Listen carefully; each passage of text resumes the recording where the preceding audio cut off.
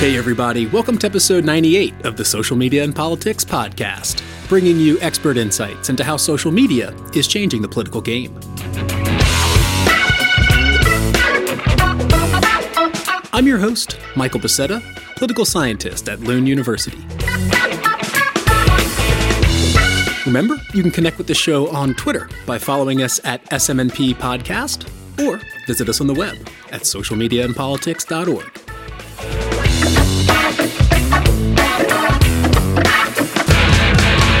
All right, y'all. Thanks so much for tuning in. I hope you had a great and productive start to the Roaring 20s. And for our first episode in this new decade, we're actually going to be looking back at 2019, and in particular, the 2019 European Parliament elections. Now, these elections are interesting because they happen every 5 years. They're a huge democratic exercise with the EU covering about 500 million people. But voter turnout in the European elections has consistently fallen since 1979 until 2019, where voter turnout crossed the 50% threshold to clock in at 50.62%.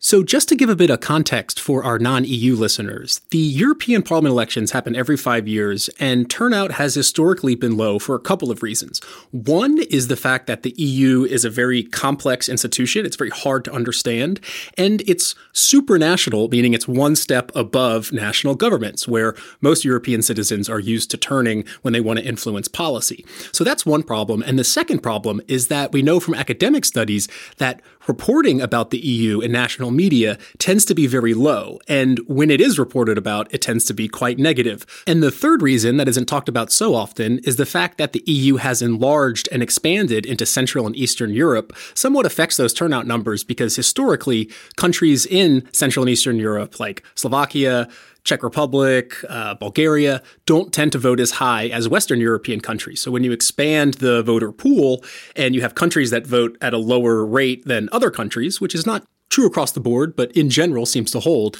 then you have a decline in voter turnout when you just look at the aggregate numbers. So if you take equal parts complex institution, low media saliency, and expanded voter pool, shake and strain over ice, you get a low voter turnout cocktail, which doesn't taste very good to EU institutions. So the 2019 European elections are an interesting case to discuss because mobilization went up, and there's many reasons for that. Could be the rising concern about climate change and Greta Thunberg, could be the fact that Brexit politicized the EU across the continent.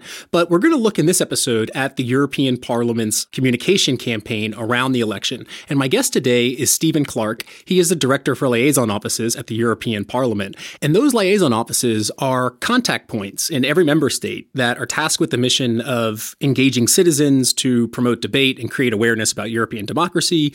They work with local media to inform local populations about what the European Parliament is doing. And they engage with various stakeholders in order to, again, just promote what the Parliament is doing and foster a vibrant European democracy. And so Steve is the director for that organization in Brussels and has been active in working in many European Parliament campaigns from 2009, 2014, and 2019. So we're going to talk about what was different this time, including the "This time I'm voting" slogan, but also the mobilization strategies that the Parliament was engaged in. That includes social media, but in particular, this election was focused on mobilizing local networks through what Steve calls the ground game. So we'll get into all that. And what's kind of cool is I interviewed Steve before the elections for the EuropeCom podcast. So I'll put a link to that in the show notes if you want to compare the kind of before and after election discussion.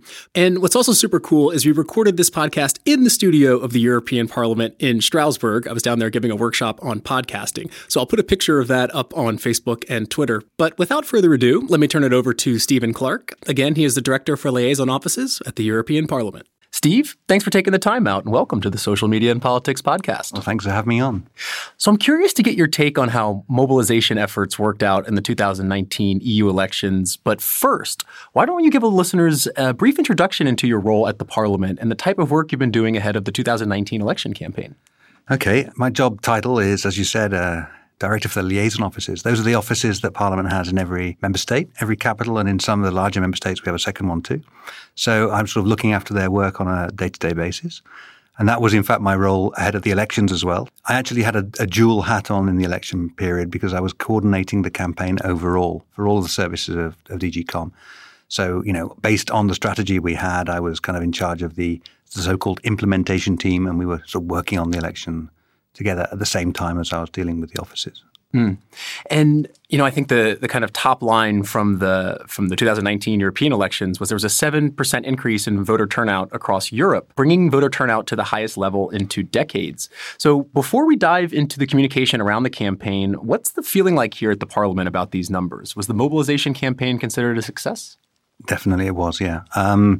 Since the elections, we've received plaudits, I would say, for the campaign. And now I wouldn't go so far as to claim credit for everything that happened by any means, but I think we managed to plug into something that was going on and encourage it through our mobilization efforts, through our efforts with partners and so on. So this 51% or 50.7%, I think it was in the end, is extraordinary. For us, it was extraordinary. We got over that magic sort of 50% number.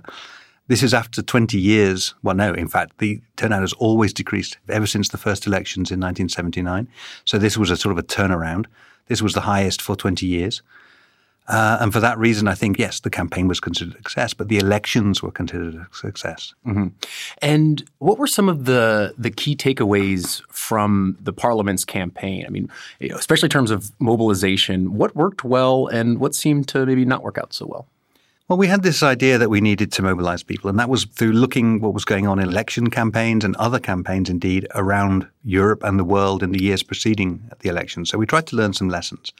And one of the lessons we thought we learned was that, firstly, you need to engage people emotionally with the campaign somehow. That was a crucial part of it, and that's what we saw going on elsewhere.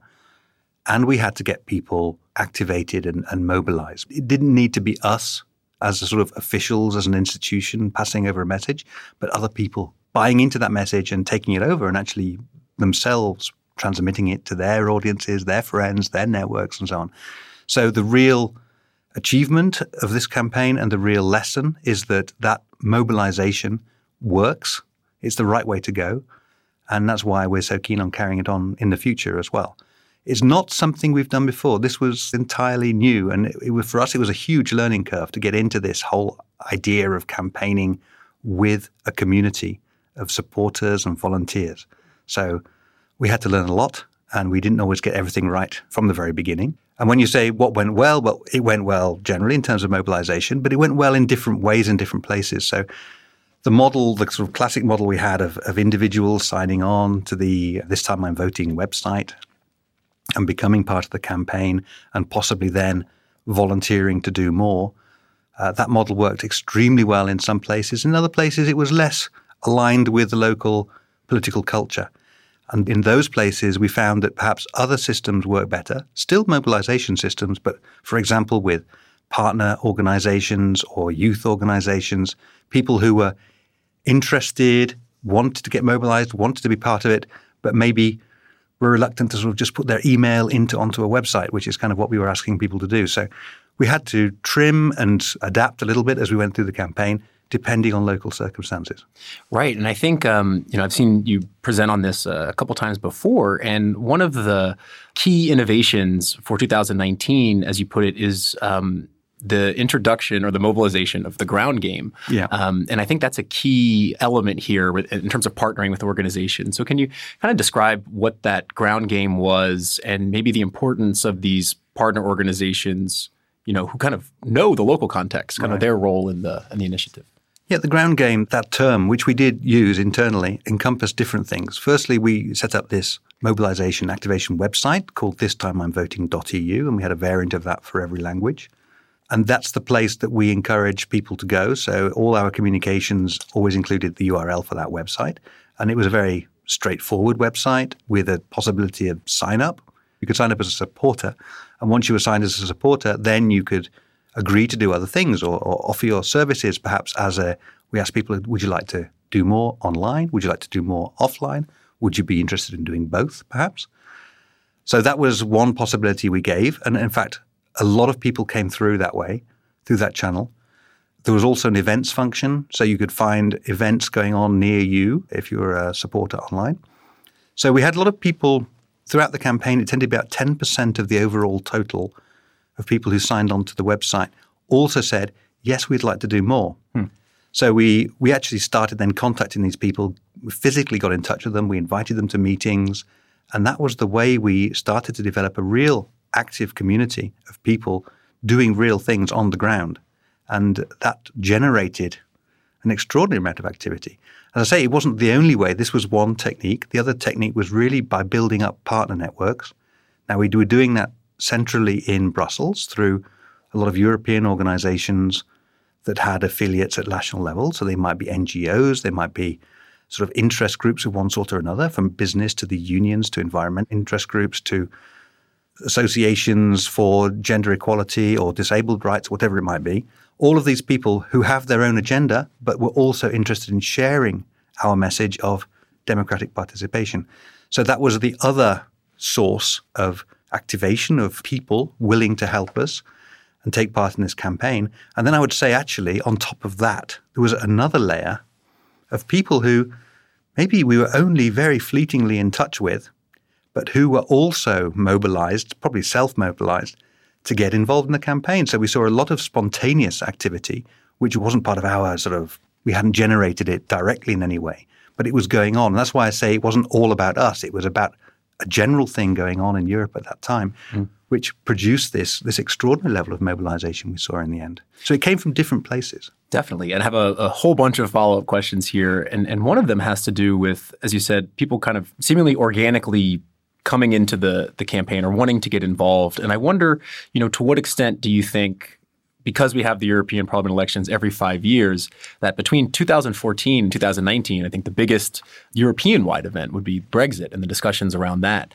And I'm wondering if you think that this type of politicization, I guess, of the EU got people activated to get involved this time around. Absolutely. And look back to, it's actually over a decade that stuff has been going on.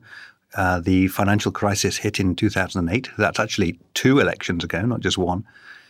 So we've had a series of high-level events. We've had the financial crisis, as I said. There's been the whole issue of migration across the Mediterranean and from the east and so on. That has been obviously very much to the fore in the political agenda. And on top of that, you have Brexit, which is kind of the emblematic moment of difficulty in the European Union. So all of these things had led people to do 2 things. There was a lot of questioning of Europe and a lot of quite hard questioning of Europe going on about the whole model and is it working and so on. And this gave rise, you might say, to some non-traditional or Eurosceptic forces in Europe. At the same time, what it meant is that people were discussing political issues in terms of the European level. So that there was, I suppose, an understanding that a lot of the problems that we have or questions that we face are European level questions. And that was something that I think particularly since 2014 had become very apparent.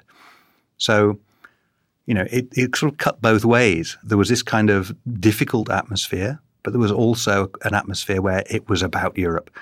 And I think this led to mobilization of all kinds of people.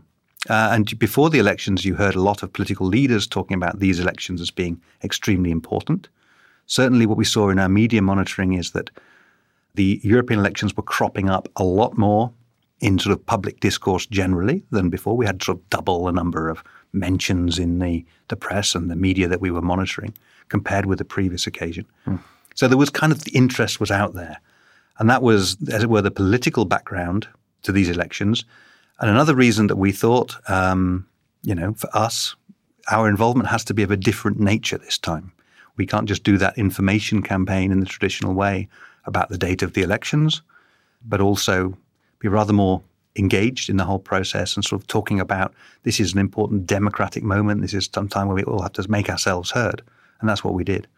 Definitely. And I still want to pick up on a couple things, but as we're looking at the kind of context in the, as you said, past decade, we know that campaigns tend to drive innovation, especially in institutions and communication. So can you contextualize the past 2 elections in terms of what were some of the major communication innovations in 2009 and then in 2014, and maybe how that played into what the Parliament was doing in 2019?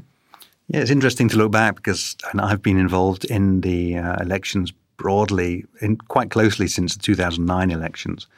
And at that time, I was working in our web communication team, and those were the elections where we came for the first time with social media platforms. So it was a big moment in our sort of institutional history, as it were, as communicators, that those elections offered us the opportunity to open a Facebook page, go onto Twitter. There was Flickr. There was, I can't remember, there was something else.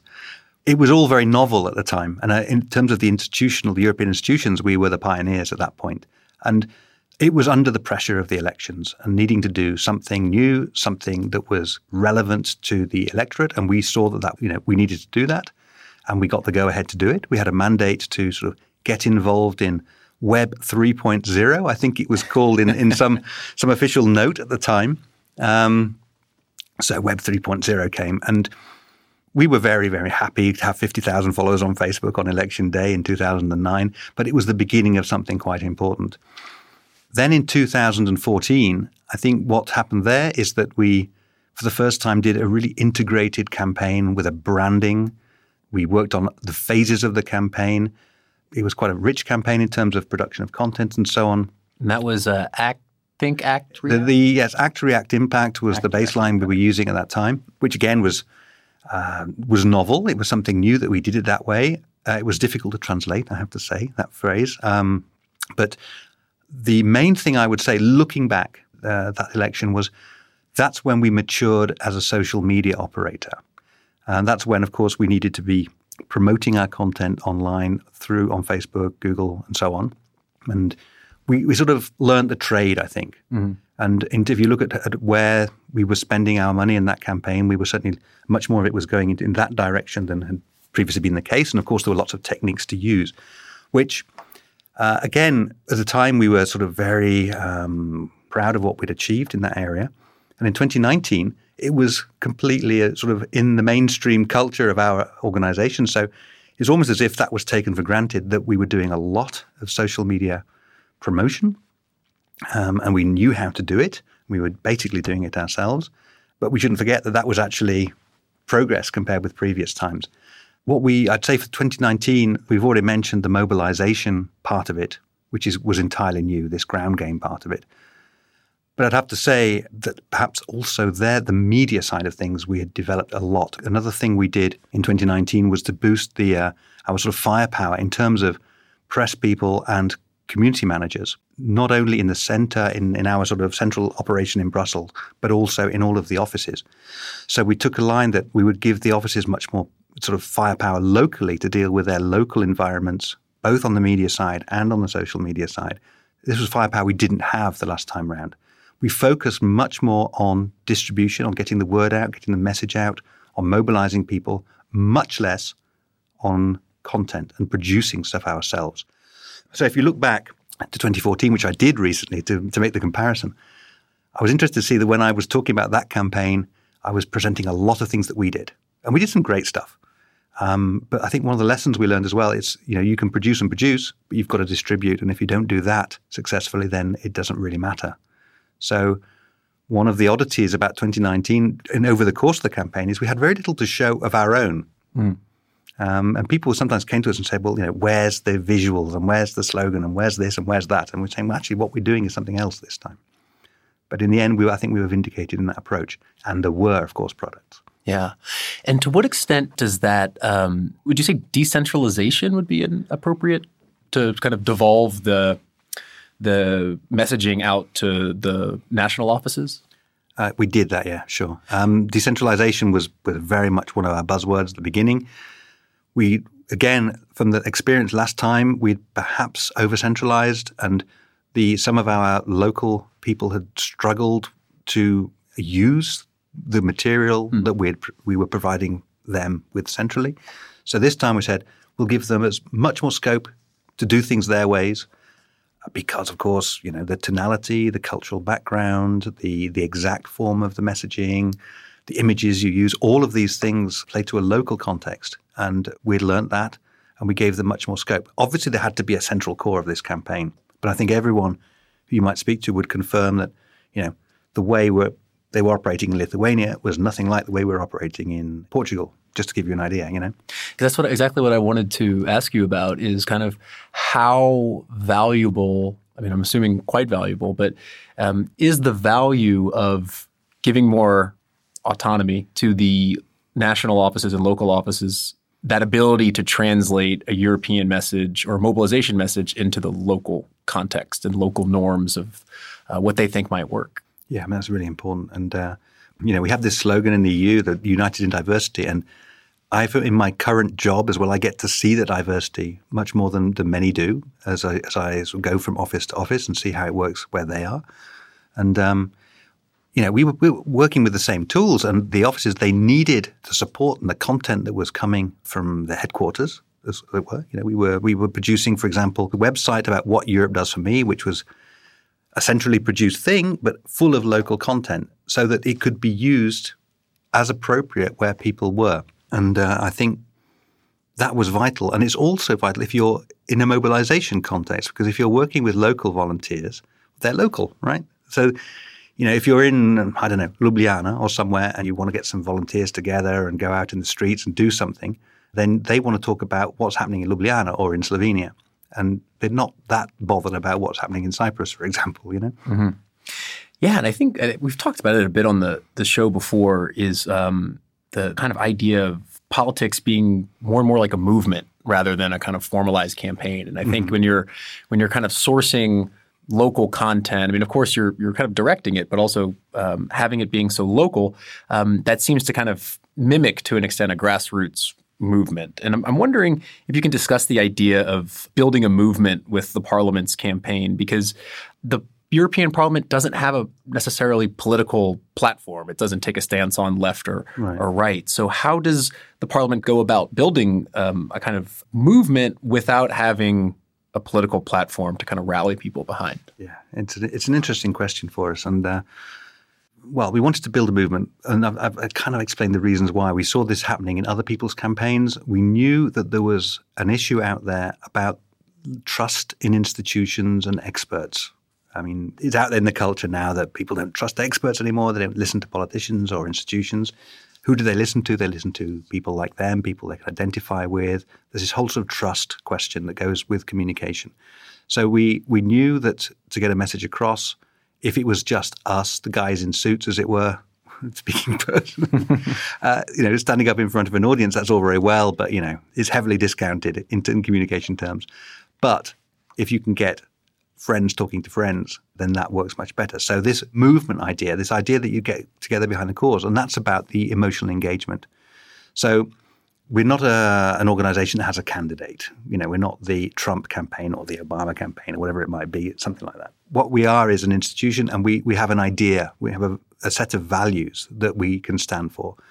And this was interesting because in this campaign, there was an explicit decision which was taken by our authorities in the mandate that we could, in this campaign, stand up for Europe, stand up for a fundamental set of values that we as Europeans and institutionally believe in. And that is democracy, representation, participation, those kind of things. So we could go out and get people excited about that. And in fact, I think there was some excitement in there. And we were talking earlier about the political context. There you had a context because of what's been going on in Europe and the stakes being visibly higher than in the past. There were people concerned, interested about the future of Europe and the future of democracy. And these were themes that actually resonated as much as, classical political themes such as climate change or unemployment or economic growth or whatever it might be. So I think we had something to work with. And that, if there's a movement, it was around that idea of participation. And that was our sort of rallying cry that we could use. And that, in fact, that other people were also using themselves. So there was this sort of, as it were, conjuncture of lots of things coming together. Now, we have to be really careful institutionally, of course, to be non-partisan. So there's always going to be a delicate balancing act here. We can't take positions that are party political in any way. But I think when it comes to these basic values of democracy and participation, then we're on safe ground. We can talk about that and stand up for that. Definitely. But then it makes me wonder, we're talking about this ground game and getting local organizations, getting them involved in the campaign, having citizens sign up through a website. How do you kind of strike the balance where if you start having this decentralization, how can you make sure that it maintains a kind of nonpartisan campaign versus, if you have local organizations getting involved, kind of campaigning for Europe, how do you make sure that they do it in a way that's nonpartisan? Or do you allow them to pick up their call? Well, we took the view here that if whoever was willing to share our message of this time I'm voting, adopt that, and behind it the notion of the importance of participating in this process, then if that organization had another agenda, then that's fine. And in fact, obviously we did wonder, is someone going to try and appropriate this idea, this time I'm voting, for themselves, for their own agenda? It didn't happen because I think the appeal of this idea was widespread enough for no one to be able to dominate it. And that meant in the end that it was shared by, we had people supporting this time I'm voting from the business community. So we saw corporate headquarters in Germany illuminated with the yellow stars on blue and calls for this time I'm voting, to NGOs and environmental organizations also supporting the idea this time I'm voting, communicators. There were people working with us, in the artistic and cultural world. We had film directors stepping up and saying they signed a manifesto, it's important to vote. Obviously, they had their reasons for saying this time I'm voting for, and we didn't mind that at all. In fact, we even encouraged it. We had cards which said, this time I'm voting for, and left a blank space that people could sort of pose with. It worked. And there was not this appropriation anywhere. So that was great.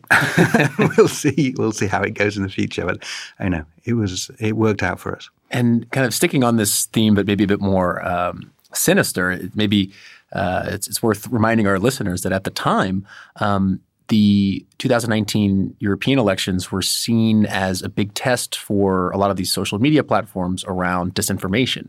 And then I think at least as far as I know, there weren't any major instances of disinformation, but I know that there were some mechanisms in place. So can you describe a bit kind of what you and your team were looking at ahead of the elections in terms of disinformation and what the situation ultimately was there?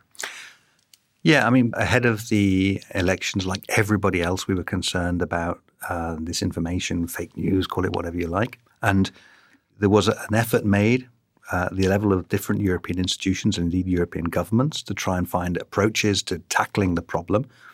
We had a unit whose mandate it was to try and identify misinformation. They worked closely with people in the Commission, in the Council, and often, in fact, in some governments, to identify things, to rebut and disprove, myth bust as early as possible in the process. But I don't think we would claim to have sort of found the silver bullet that deals with this problem. What we tried to do really was to create a narrative, a powerful narrative on the other side behind the idea of voting and participation and what was really happening in the European Parliament and so on.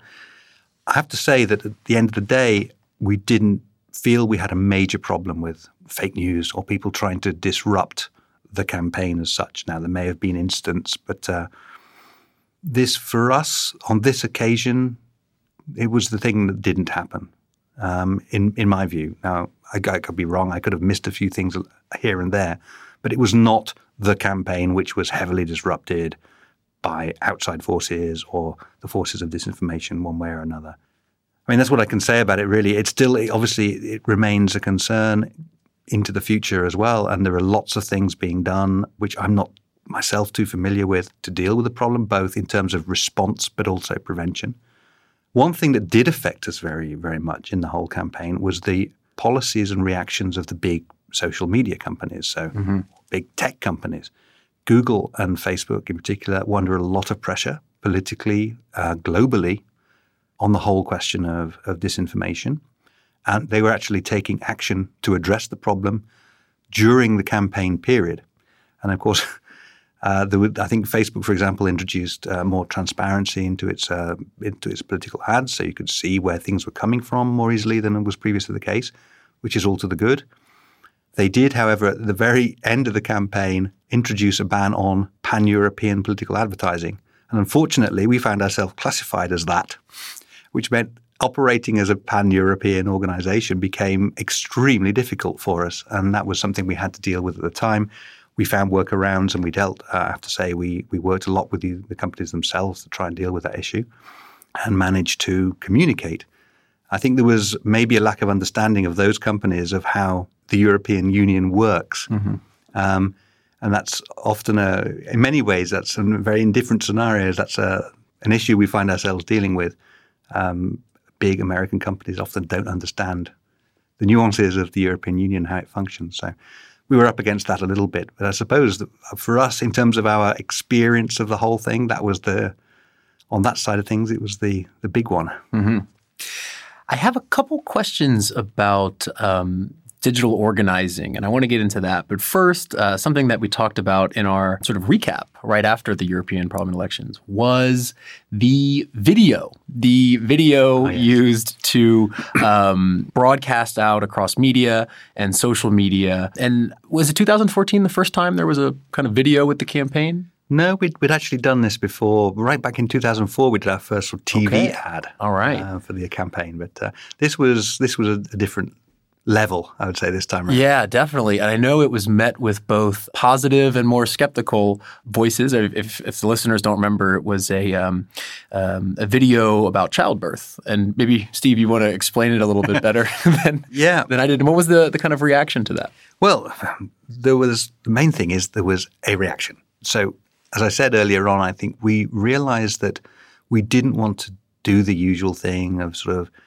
appealing to people to go and vote with the date, and it was for reasons of, political motivation or civic duty or whatever it might be. We needed a more emotional appeal, and we felt that we'd been trying to produce that emotional appeal throughout the campaign. And we looked at how to sort of try and get this message across of Europe and our hope about the future, the sense of slight jeopardy, which was to do with the situation in Europe.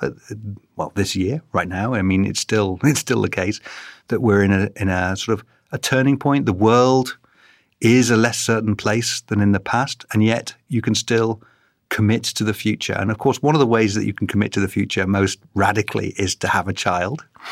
And this is where the metaphor came from, if you like, that this idea that, you commit to this having this child, the child is born, it's this incredible moment, and then you go look forward to the future. There is hope, there is a future and everything. And we worked on this one with a very, I think a very good agency. It was a Danish agency who are well known for very emotionally powerful videos.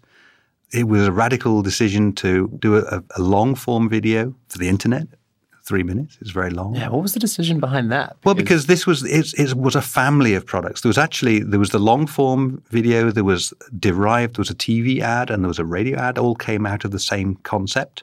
But we felt we wanted to have an impact. We wanted people to notice this campaign, and indeed they did. So this video was launched, and it elicited strong reactions, as you said.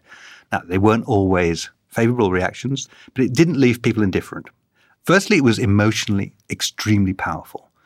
I've frequently showed this video in rooms to people, and it would be very unusual for everybody in the house to be dry-eyed at the end of the showing. There was always someone who found it very, very moving, and I would include myself in that category when I first saw it.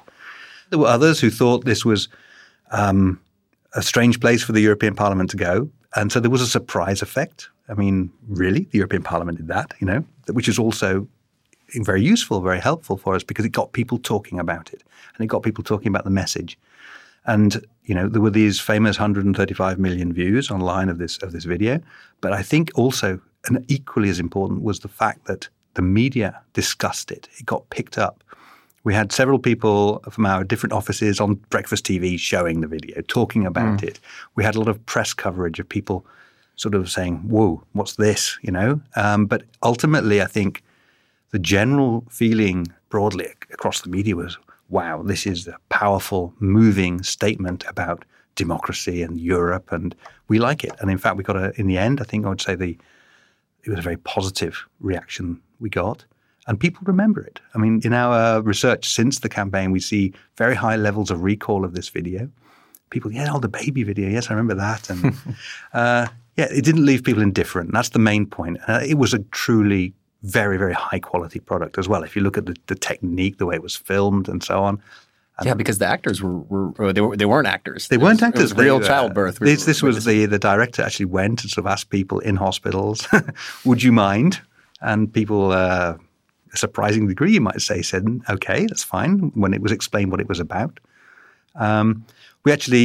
One of the families that was involved came to see us afterwards, and they came to Strasbourg and they met some journalists and explained how their experience had been. And it was actually a very beautiful occasion. They weren't sort of Euro geek people who were sort of, on the barricades. But they said, well, yeah, we thought this was a good thing to do, and it does matter that people participate, and that is exactly what we kind of hope to see about this campaign generally, that regular people, not just the people who always think about Europe, but other people say, yeah, this is important and we should go for it. And how do you even, there's obviously the view counts on Facebook, and you mentioned you did some polls of the recall. I'm very curious about this video, by the way. Yeah. How do you actually go about breaking down the success of the video apart from social media metrics? Yeah, the social media metrics are sort of, they're hard figures, and you can analyze them. You can see where it was played and where it was popular and which particular demographics and all that kind of thing. Obviously, this particular thing was appealed to people who are a little older than perhaps a lot of the other things we were doing. Because, if you're a parent, this was obviously a more powerful view than if you're a non-parent. I think that's fair to say. A lot of people have said that to me since.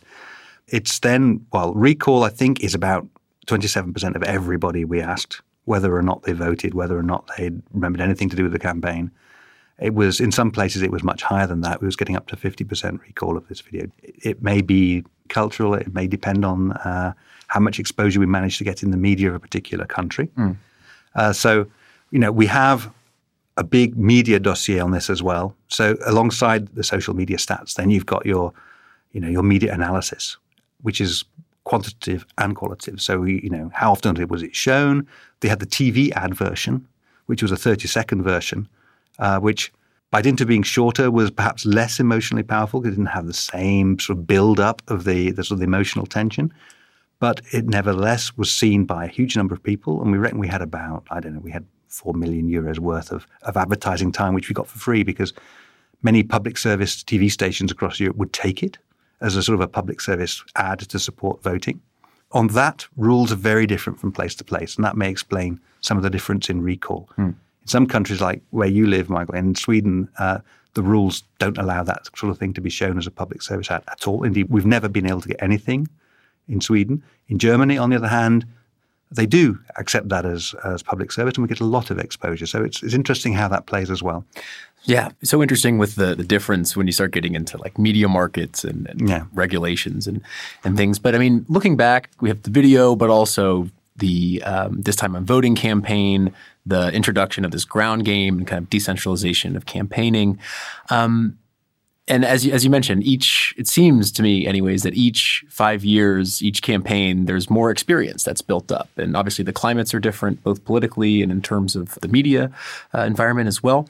So, how do you see it in terms of the campaign's effects on the parliament's communication going forward? So from this campaign, what do you think will be taken into the 2024 elections, if we can start talking about it so early?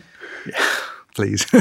One of the things internally that we learned here, and this was actually a bit of a revolution for us, is that we didn't go with a full service agency for this campaign, which is kind of the traditional way that it was always done, and was done in 2014 that way. Now, it's certainly not a complaint about the service we had. We had a very good agency, but we felt that there was a lot of this that we could take on ourselves without the need to brief an agency to get them to understand our world. The whole linguistic side of things with us is always quite a big obstacle for commercial agencies. So we decided actually to internalize. We decided we would handle it ourselves. We would develop the strategy, we develop the imagery, we develop the language and so on. And we would turn to agencies for very specialist services. Now, I mentioned the video. This was one where this was beyond our means to do something like that. And for production, like printing and various other things like that, we would turn to an agency. But really, we handle this in-house. So we feel that we have developed as a communications team and outfit considerably over the last few years. We've professionalized a lot of things that we do. We have, over time, I think, in our recruitment as well, really homed in on people with communication skills, including in a technical sense. And that gives us quite a lot of ability looking forward to run campaigns in a way that we haven't done before. And in fact, become more of a campaigning organization. That would also be a change that I would identify as of having happened with this campaign. Is we were an information and communication services. Now we also got into this idea of being campaigners and mobilizing other people. That's quite a difference. As I said, for us, it was a learning curve of how do you do that? How do you talk to people who share your values and your ideas? But what are the techniques around that? So we've learned a lot of that. We've learned a lot of the stuff to do with graphics and messaging and so on.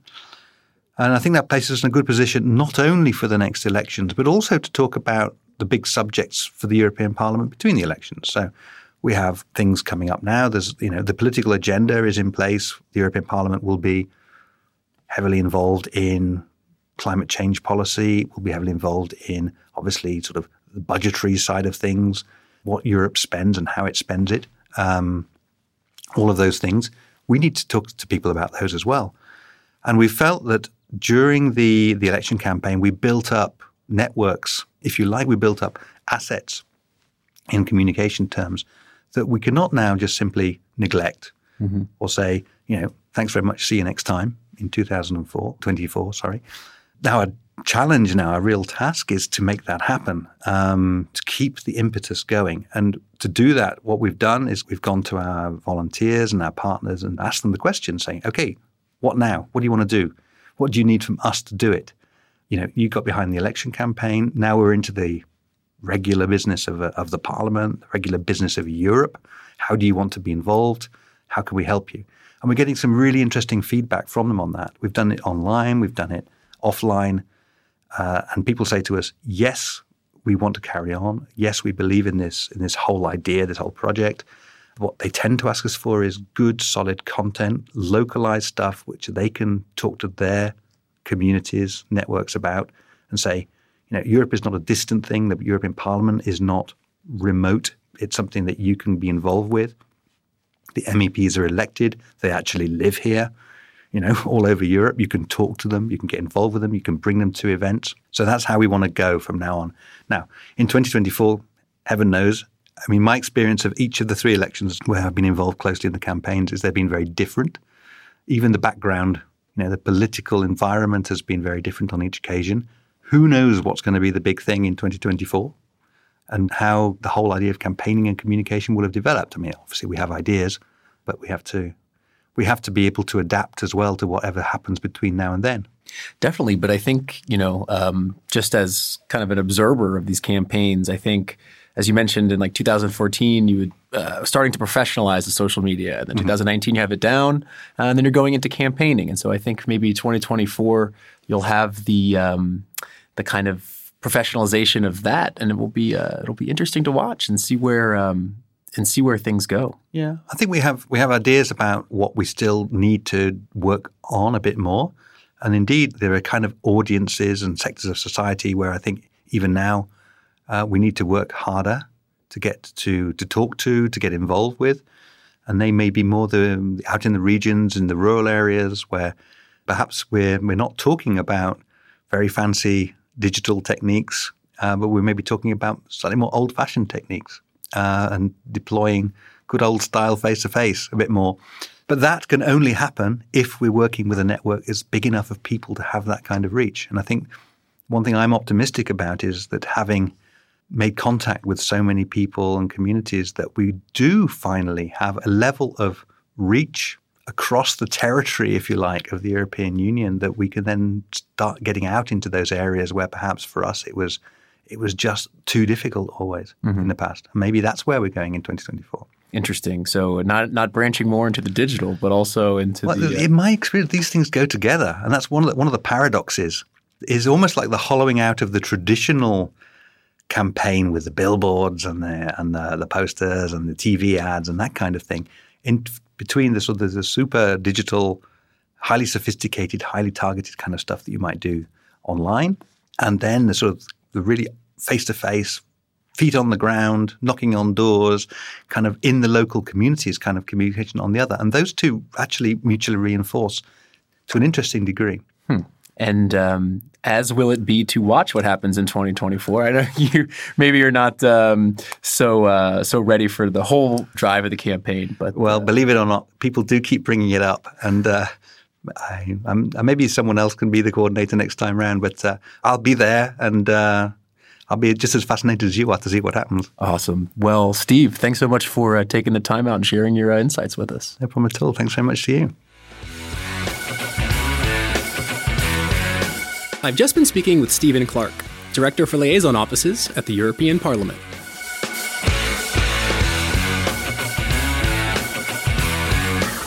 And that's a wrap for this episode of the Social Media and Politics podcast. Thank you so much for tuning in.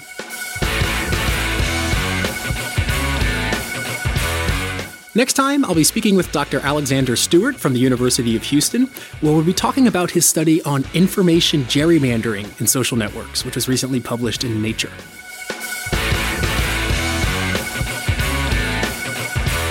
But until then, I'm your host, Michael Becerra, signing off from Malmö.